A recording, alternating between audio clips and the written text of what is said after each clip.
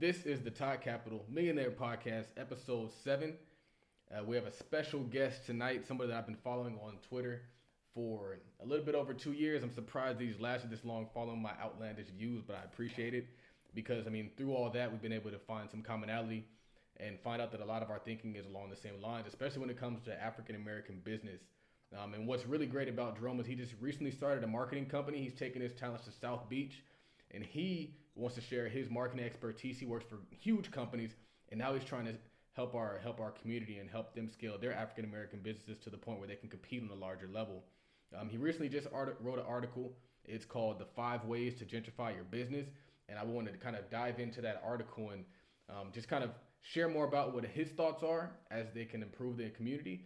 So, Jerome, how's it going, man? Pretty good, man. Pretty good. Appreciate you having me on your podcast, man. Forums like this are so necessary for our community. I agree. I think that, it's so crazy. You're reading the book, I'm reading the book, and he was talking about how in the past they had print marketing, they had radio marketing, they had television marketing, and now the podcast is the radio. And so it's like it allows us to kind of champion the voice and the message that we want to get out to the community. And so it's like no holds barred. Anything you want to say is free reign, man. Right, and with that means that there's a lot more people talking. Yep. So there's a lot more things that you have to sift through, not only as a personal brand, but as a business, to make sure that the people that you want to hear you have access to you. Absolutely. So let's talk about that article. What led you to write what you wrote? Yeah, like you said, I still currently work for a pretty big media conglomerate. And I've been in marketing since college. That was what I got my degree in. I've been doing it since the first day that I got out of college. And as I live in Inglewood, so I should give context. And I was driving in the city, and they're building the Forum, or they're building up the stadium for the Chargers and the Rams. Mm-hmm. And I noticed that I was like, yo, it looks really nice around here. Like 2 months ago, before they announced it, it was just as hood as it's ever been. And if you drive around it now, like there's hella trees, the streets are clean. And then I was driving past the shopping center, and I noticed that they had a Gap and an Old Navy. And I was like, yo, who is shopping at Gap and Old Navy in Inglewood? Like there's never been a Gap and Old Navy over there. And so I noticed that a lot of the businesses were closing, and a lot of these businesses that were unfamiliar with the hood were popping up. And so in my head, I'm like, yo, this is gentrification 101.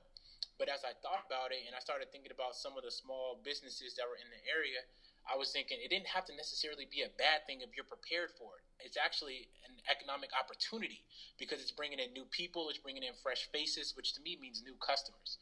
So I wrote this article because I wanted all of the small black businesses in the hood to know that you don't have to be scared of the changes, that if you look at the changes and adapt to them, then it's actually a great time for you to grow and expand your business. So basically what you're saying is that gentrification actually can allow you to kind of level up. Absolutely. And that's how it has to be looked at. I saw this quote on Twitter one time that said, in order for somebody to pick up the ball, somebody had to have dropped it.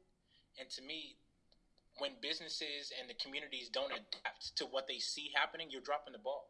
So these businesses, like that's new money coming in, and I think in order for us to capitalize on it, we just have to shift our mindset to owning what's around us. And then as new people come in, look at them as consumers. Don't look at them or allow them to take, but provide for them.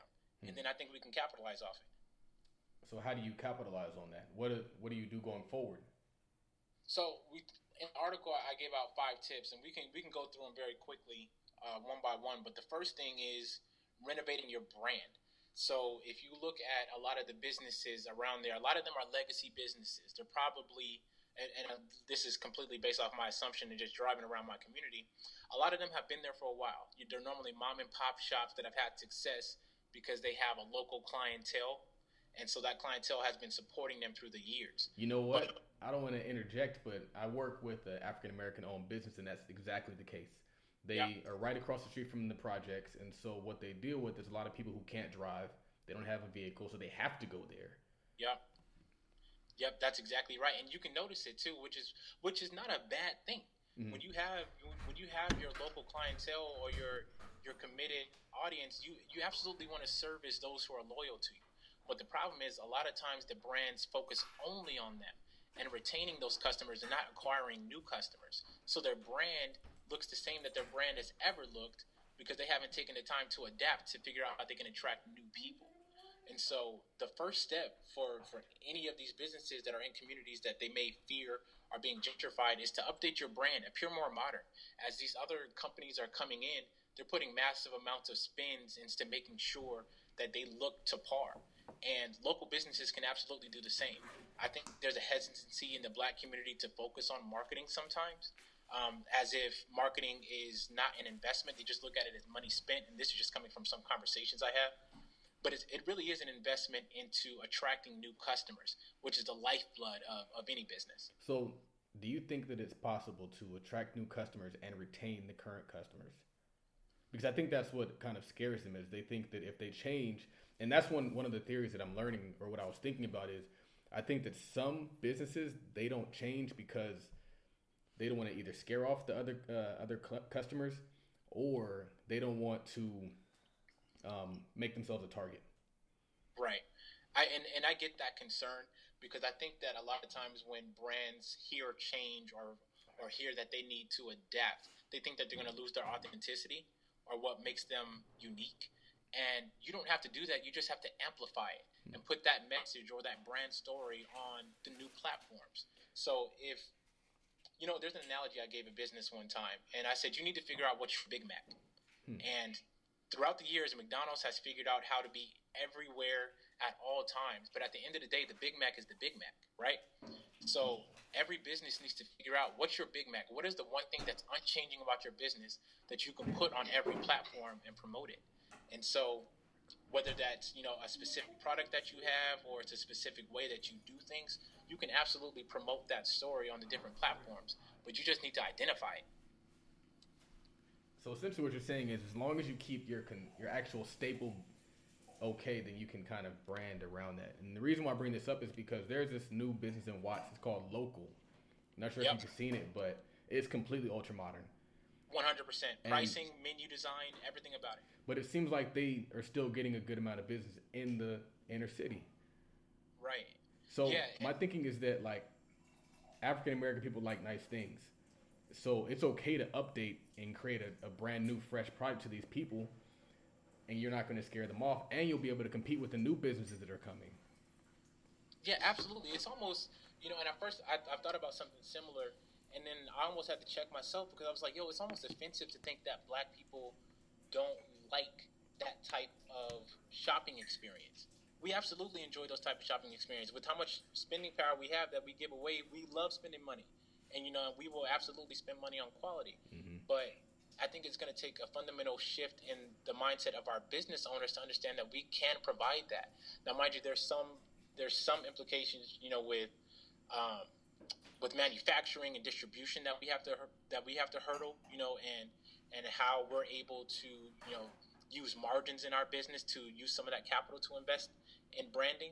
But regardless of whatever your margins are, or whatever your income, understanding the importance of it is the first thing that I would want people to do, is understanding that it's not just a throwaway, it's not just new colors, but there's actual science behind how changing your brand will make people look at your company more.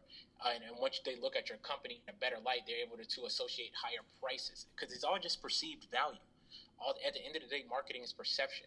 So if these companies can figure out and work with experts who know how to do that to make their brand perceivably more quality, they can justify higher prices, which can then in turn create higher margins.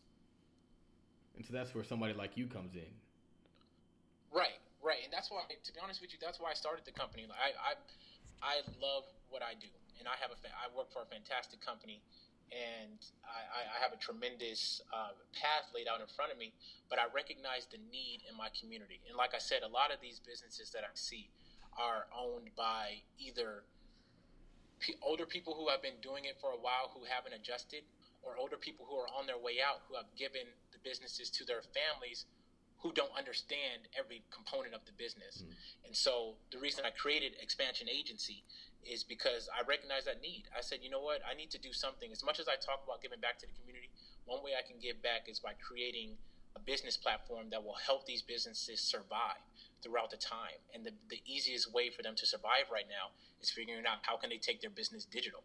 Like, yes, you have customers that'll come in because they love Joe and Louise and they've been going there for 13 years.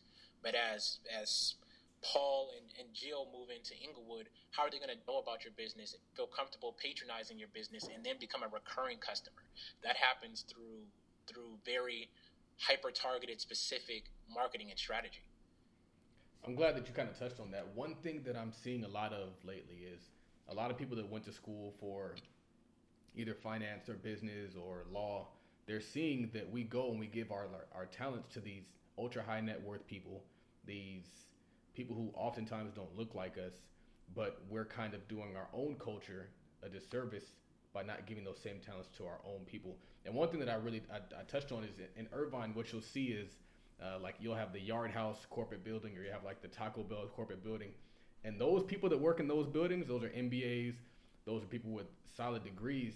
And there's no reason why African-American business owners shouldn't have people with the similar credentials helping actually run their business like a business and not like a hobby or not like a hustle. It's just as legit and established as these other businesses. I mean, a lot of times the products are even better. And that's one thing I think that actually drives whether you are going to stay in business or compete is the product. It's not that you're black owned. It's not that you're whatever and people should support you just for the sake of supporting you. You have to have a quality product. You have to have a quality presentation to the community. And that's what allows you to compete on a larger level. So, I mean, before we get into that too much, I want to go to your second point. You said create community events and free samples/services. So can you talk about that a little bit? Yeah, that just comes from the understanding that customers want value. And as a business, you're in the business of providing value or providing a solution to a problem. And if you're able to give people the insight to see that you have the solution for their problem, then they're more inclined to actually purchase it. And so it's almost I know you heard of Gary Vaynerchuk. He wrote a book called Jab, Jab, Jab, Right Hook. Mm-hmm. And in that, the very fundamental philosophy is that you jab, jab, jab by giving value. Then you right hook by asking them to purchase. But you've already given them a proof of concept through the value that you've given them. And so when I say create community events with free samples and services, that's just for when you have these neighborhoods and you have new people coming into the neighborhood, invite them. Appear inviting, because there's already, and if you just drive around, there's already speculation about and tension around neighborhoods changing. Show that you're embracing the change and that you're welcoming the change. Show people why you're a staple in the community by giving value to them. Then they're more inclined to patronize you because you've already given them something. It's the principle of reciprocity. It's actually psychological, that when you give someone something, they're more inclined to feel like they owe you something. So they'll give you something else in return. And there was a study of a guy that was in a waiting room, and he gave the person he was in the waiting room with a Coca-Cola, right? A 50 cents Coca-Cola. Without asking, he just said, "Hey, I went to go grab a Coke. Here's a 50 cents Coca-Cola." Then 10 minutes later, he asked the person if they would buy some tickets from him for $5. And the results were astronomical for the people that he gave a 50 cents Coca-Cola to, that he asked to buy a $5 ticket, versus the people that he didn't ask and just said, "Hey, can you give me $5? And so, again, almost in the same way that you look at spending money on marketing as an investment, providing free value is not money lost. All of that is providing value, which in turn will generate more sales for you. So I can kind of imagine that a lot of people are hearing this and they're saying, well, I mean, I'm barely making it as is. I'm barely making any money right now. Where are they going to find the money to kind of execute on number two? And that's actually, so I didn't say give away free product all the time. I also said /services. And the reason for that is because value isn't always in hard product. So, I mean, if you give me a business like a business I've seen on Twitter, if someone's doing, for example, financial coaching, right? And they're saying, I want to provide value for people. If you create a blog, a YouTube, an email listing, a website that they can come in, a conference call that you host that people can collect information from, that's value for people. And people are more inclined to ingest that content, ingest everything you have for free. And then when you right hook them with an ask, they're more inclined to buy because you've already given them so much. So you in turn asking for something seemingly small compared to the value you provided for them, it's an easier ask. And so being creative with whatever that value is up to the business, and we certainly can help with that, but it doesn't always have to be giving away hard products, although that's always nice. Interesting. It's kind of, you have to give it some thought. It's not something that just immediately jumps out to you as like, oh, I can give away a free bag of popcorn or something, because you don't want to go broke. But there's a way. There's something out there that they could be doing that will provide value that's going to generate more sales, more revenue to them. Absolutely. In every business, there's a way to provide value for free. And it's not always the first thing that you think of, which is why I always advocate for people to hire experts, because the experts are the people who are able to look at your business in a way that you would never look at your business and say, hey, this is what you could be doing to provide value. And once you figure out how to provide value, then you leverage that value to generate sales later. Nice. And so, the number 3 point was collecting emails. And is that something where, can you kind of use the emails as a way of tying into number 2, or? Yeah, and I think in a perfect world, you could follow these steps sequentially. So you could renovate your brand, start creating community events and giving away value and collecting emails in exchange for that. And I think it's funny because I've talked to this about emails with a lot of people, and email is still going strong. There's still tons of business being done on email lists. And it seems almost a little bit archaic when you think about someone soliciting via email. But if you have an email Rolodex of people that you can contact, whether customers that are prospects or customers that are past purchasers, that's an easier way to stay in contact with people. What's happening a lot of times, and I just know from businesses I patronize in the hood, nobody knows how to contact me. I've been in tons of businesses that are around my community, but none of them have collected any information from me. So it's completely dependent on me to remember to go back to their business versus me putting myself in front of them to draw them back. And that's a fundamental shift when you realize that, you know what, my customers, I have a fantastic product, and I loved going to get, my brunch on Market Street in Inglewood, but that's up to me to remember. But if my favorite, actually, I'll shout out the spot, it's called Rusty Spot Cafe. If Rusty Spot Cafe would email me and say, hey, Jerome, we hope you enjoyed your Sunday brunch. Make sure you come back next week for 10% off. Now I'm a repeat customer. And I might not have been thinking about coming back. So whether that's in email or it's in text or some other form of communication, they absolutely need to be collecting customer information so that they can stay in contact with them. So in regard to email, I know that a lot of people, the first point I want to make is that other businesses are already doing this. And so if you're not competing, then you're losing. And right. If you're not using that data, trying to get more information from these people, then you're going to end up just falling by the wayside. But the next thing is that I forgot my point, but we're going to keep going on. What was I going to say? I forgot what I was going to say. What I found is a lot, and I'm not sure if you've seen this, you deal with it more than I do, but sometimes African-American businesses, if they have a good brand, a strong brand, they feel like they don't need to market. They think that marketing isn't necessary because they already have good clients. So, what's your thoughts on that? Do you think that they should just rest on that? Do you think there's more money to be made? How do you feel? Honest to God, I think that's one of the most ignorant, arrogant statements I've ever heard. Because to imply that you don't need marketing is to say that McDonald's, Apple, every person, every company that ran a spot on the Super Bowl, do those people not need marketing, although they're already multi-billion-dollar companies? Every company needs marketing. Every company can collect new customers. Even if you're saying, well, you know what, I have a great group of loyal customers. Those customers can move. Those customers can die. Those customers can have a bad experience and never come back again. And all of those things are completely out of your control. So it behooves every business to create a full pipeline of acquiring new customers as old customers fall off, and to allow themselves to expand their business. And so when you say marketing, a lot of people, they just rely on word of mouth. Right. And that can only take your business so far.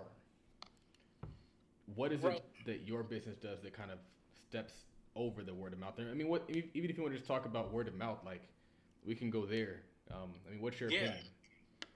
Word of mouth is still as strong as ever, but I think word of mouth now is not just literally words that customers are speaking, it's every social media platform. So it breaks my heart when I look at businesses, and I do this actively now as I'm looking at businesses that I want to work with. I'll look at what they currently have, and a lot of times I'll see them on Facebook or on Twitter. It hasn't been updated in 2 years. People are commenting and saying, hey, I love your business, or hey, I have a question about your business, and nobody's replying to them. And all of that is a form of marketing. Just simply engaging with your customers is marketing. And so one of the biggest things I try to do with the company is getting them to understand what marketing is. Marketing touches every touch point of your business.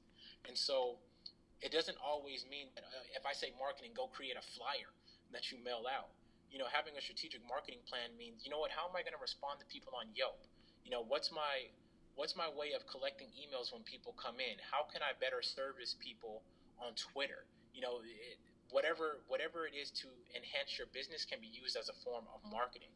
And so if a business is saying that they solely rely on word of mouth, the first thing I would do is pull up their Facebook, which is the biggest place you can have word of mouth with 1.8 billion people on it daily. And so if someone's on Facebook and not using Facebook advertising or properly using a Facebook business page, or not figuring out how they can rank higher on Google so when someone searches for a business in their area, they pop up first. All of those are staples that big businesses do with their eyes closed, that smaller businesses aren't doing, which is why they lose. And so how can these guys expand? Point number 4. I mean, that's what you said. You said all marketing efforts, expand all marketing efforts. Talk to me about that. I think expansion requires a strategy. Every business is unique, and wherever they're at in their life cycle, some might need, to start from ground zero, which means we might come in and say, hey, you know what, your website needs a complete overhaul. I loaded it on my iPhone and it didn't load, or it loaded up and I couldn't click on the buttons because it's not mobile optimized. So expansion in this sense means doing a complete audit and then figuring out what works, what doesn't work, and looking at what works and expanding upon that, doing that more. And I would say for probably 99% of businesses, they're underutilizing Facebook. Facebook is absolutely one of the best tools for marketing because of how hyper-targeted you can get in the people that you reach. And one of the misconceptions about marketing is that if people saw it, that was a good thing. Like, yeah, it's something to be said that you got 1,000 eyes on your post, or a lot of people liked your post. But how many of those people are potential customers? Or how many of those people are people that have shown that they would buy your type of product in the past and are likely to buy yours tomorrow? So expansion in the sense that you figure out what works, what doesn't work, apply a strategy against it, and then put even more effort into that. 10x all of your marketing efforts. 10x forever, man. 10x forever. That's when you think about like if you can 10x your marketing efforts, just thinking about how much more you could be doing. And how much, if every business just took the time to look at what they're doing from a customer's perspective. And what happens a lot of times with a lot of entrepreneurs is they're the people who were good at creating their product. They were saying, you know what, I'm a great baker, so I'm going to make a cupcake factory. And they find a storefront, and they find a way that they can bake cupcakes, and they make the best cupcakes in the neighborhood. And they're trying to figure out, like, man, I'm doing okay, but how come I'm not doing the best? It's because nobody knows that you make freaking cupcakes, because you're not a marketer or you're not a salesperson. And so without that dedicated attention, it's impossible to 10x your efforts because you don't know how. And so my hope is that in order for small businesses, and especially Black businesses, that's where my heart is, that they'll take the time to appreciate the art and the science of marketing and allow the people who have the dedicated time and the dedicated resources and the proven expertise to apply their attention to their brands and help them expand. And so the last point number 5, is share your brand story. So you told me about a business you said it was in Watts that you're working with. Mm-hmm. So tell me about that. Are you in there all the time? Are you able to see what kind of customers they have? like I said, the majority of the customers that come in, they live across the street in the projects. But one thing, I mean, about this company is that it's been family owned for multi-generations. And one of the things that I think that they're really humble and quiet about is how great what they have done is. And I mean, of course, they own the business they operate out of, but they own the property behind it. They own a store across the street, and they actually own the property that is behind the restaurant as well. And I think that just what the father did, what he accomplished, he's kind of a legend in that community. Everybody talks about the guy with the Rolls Royce who had it parked in front of his house. This guy had a Rolls Royce in the 1960s. When people were getting sprayed with water hoses, he had a Rolls Royce and owned land. Wow. And so I think that it's something to be said. Like, people need to hear it. People need to see it. But, I mean, like I said, the clients, the people in the community are like family. And even if they don't spend the most money there, I think they still keep the business afloat. I think they still kind of, they allow the community to exist and, I mean, kind of exist through them, really. Right. And so everything you told me is an incredible story. I was listening to you like, man, this store has some legacy. It has historical relevance. It has, a very compassionate owner and a family associated with it. That's a brand story. But how many times do we go into a place and have no clue where this business has come from, what it's been through, why it provides what it provides? Why did this person open up the business in the first place? That's the brand story. And sometimes we do see it on, they might have a placard on the wall with, maybe an old picture, but promote the hell out of that brand story. That's engaging. People want to spend money at those type of businesses. Everyone loves a good story. So in advertising, that's what we spent most of the time talking about, is like, how can we create a story around the product and allow the story of the product to tell the story of the brand? So the last point I put in there was figuring out a way through all of your touch points to tell that story. How can people know when they shop at your store, they're not just buying this product, they're buying the story that comes along with it? Because that's what makes people engage. Apple tells beautiful stories. When people buy an iPhone, they're buying the Steve Jobs story, and they're buying the Johnny Ive story, and they're buying all of these feelings and emotion that goes along with the product. Every business has the opportunity to evoke the same emotion if they dedicate the time and the resources to do it. Nice. I mean, I love what you're doing, man. I think that you, if I didn't know what you were doing, and if you weren't doing it to help African-American people, I would try to convince you to help African-American people. That's my passion, man. I think that African-American business is everything. And right. I mean, I'm a little bit biased just because that's my background, but I mean, even in what I've seen in the business that I work with and for, is that, like, this man did something years ago that generations are able to kind of sustain themselves on. And if we can create something that has the ability to kind of be expanded, be run way more and compete, then nobody has to worry or want for anything. And I think that it's like, we see it happening. We've already seen it happen in Brooklyn. And so we have to gear up. And we don't gear up by protesting. We don't gear up by complaining or trying to get people to be nice to us. You gear up by being great. And so I think that's something that you're giving people the ability to do. You do it for huge companies already. I think people really have to take advantage of the resource that you are, man. Man, I appreciate that. I look at it like an ethical obligation.